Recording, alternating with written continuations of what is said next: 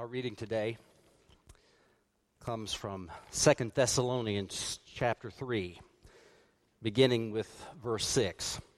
Hear the word of the Lord. Now we command you, beloved, in the name of our Lord Jesus Christ, to keep away from believers who are living in idleness and not according to the tradition they received from us. For you yourselves know how you ought to imitate us.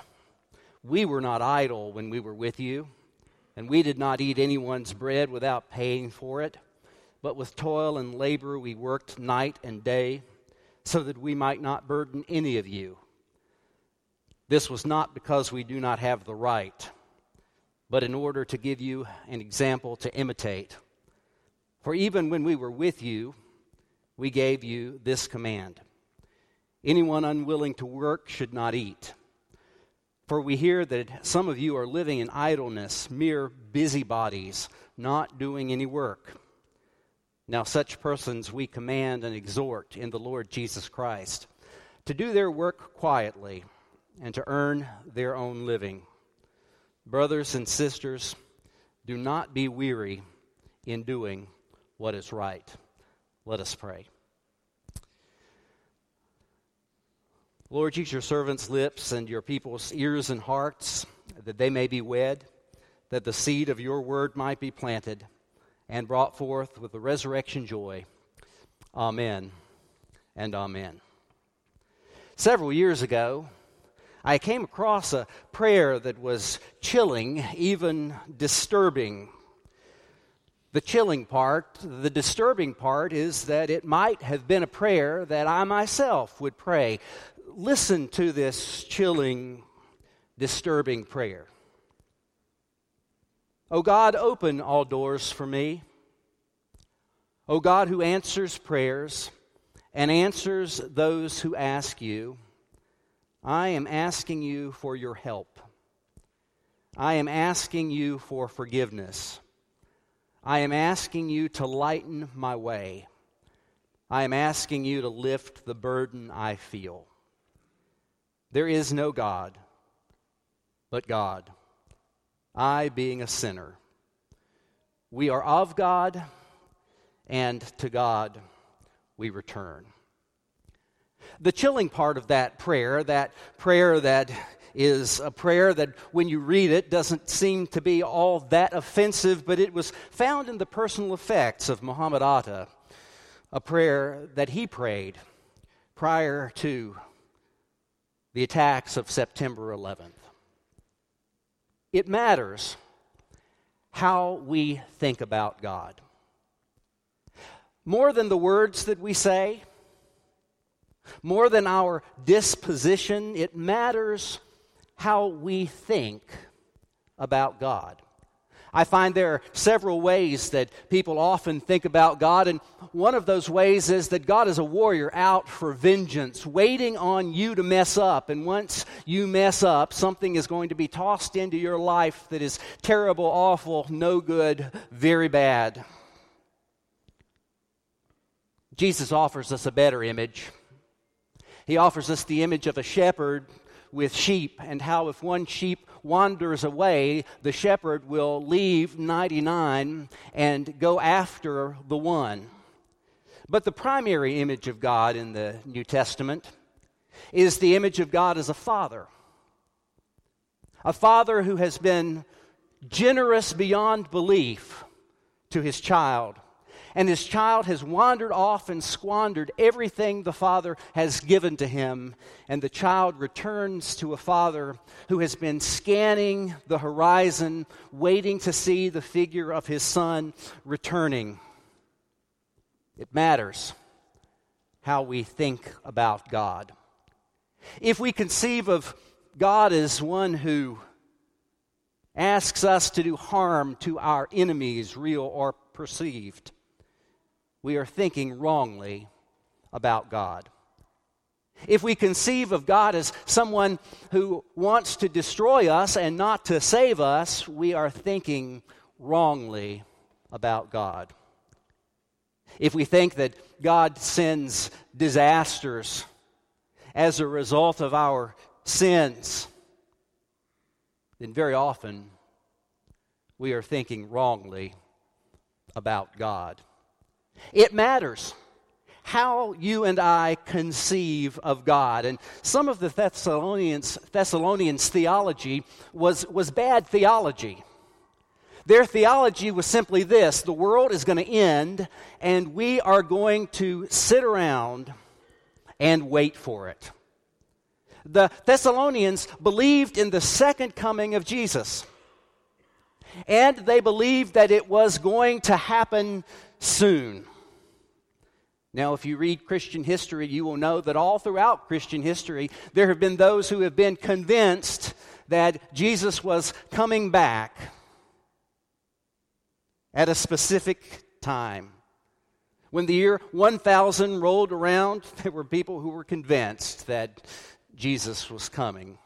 When the year 2000 rolled around, we were all convinced that our computers and cell phones weren't going to work. We were all convinced that lots of terrible things were going to happen. And some people were convinced that Jesus was going to come back at the year 2000. As it turned out, a few parking meters stopped working. And otherwise, the world continued on. The Thessalonians believed that Jesus' return was imminent, and some of them at least thought that the best way to prepare for it was to sit around and wait. And so Paul says, "We command you, beloved, in the name of our Lord Jesus Christ, to keep away from believers who are living in idleness and not according to the tradition they received from us. For we hear that some of you are living in idleness, mere busybodies, not doing any work." Our understanding of God affects our behavior. Our understanding of God and what God expects of us and how God is going to act in the world affects how we behave. The Thessalonians believed that Jesus was going to return. That part of their theology was good, robust, decent Christian theology. But they believed that it was going to happen any day, and consequently, they made the choice to do nothing. And that was a wrong understanding of God. And that was a bad theological understanding. And that produced in them a kind of behavior that was not helpful to themselves or to the church that they were a part of. Some of you may remember a number of years ago when a man named Harold Camping, who was Family Radio Network's major personality, predicted that the world would end on May 21st. Harold Camping's followers, and there were surprisingly many of them, did things like cash out their IRAs, purchase RVs and paint them with themes of judgment, put up billboards in every American city that they could purchase billboards in, saying the end is coming, and on May 21st, the end did not come. "I made a mistake in my calculation," said Harold Camping. "It's not May 21st after all, it's October 21st, and October 21st came and went." And his followers realized that their theology had affected their behavior, and that bad theology had made them do things that in retrospect they wouldn't have done.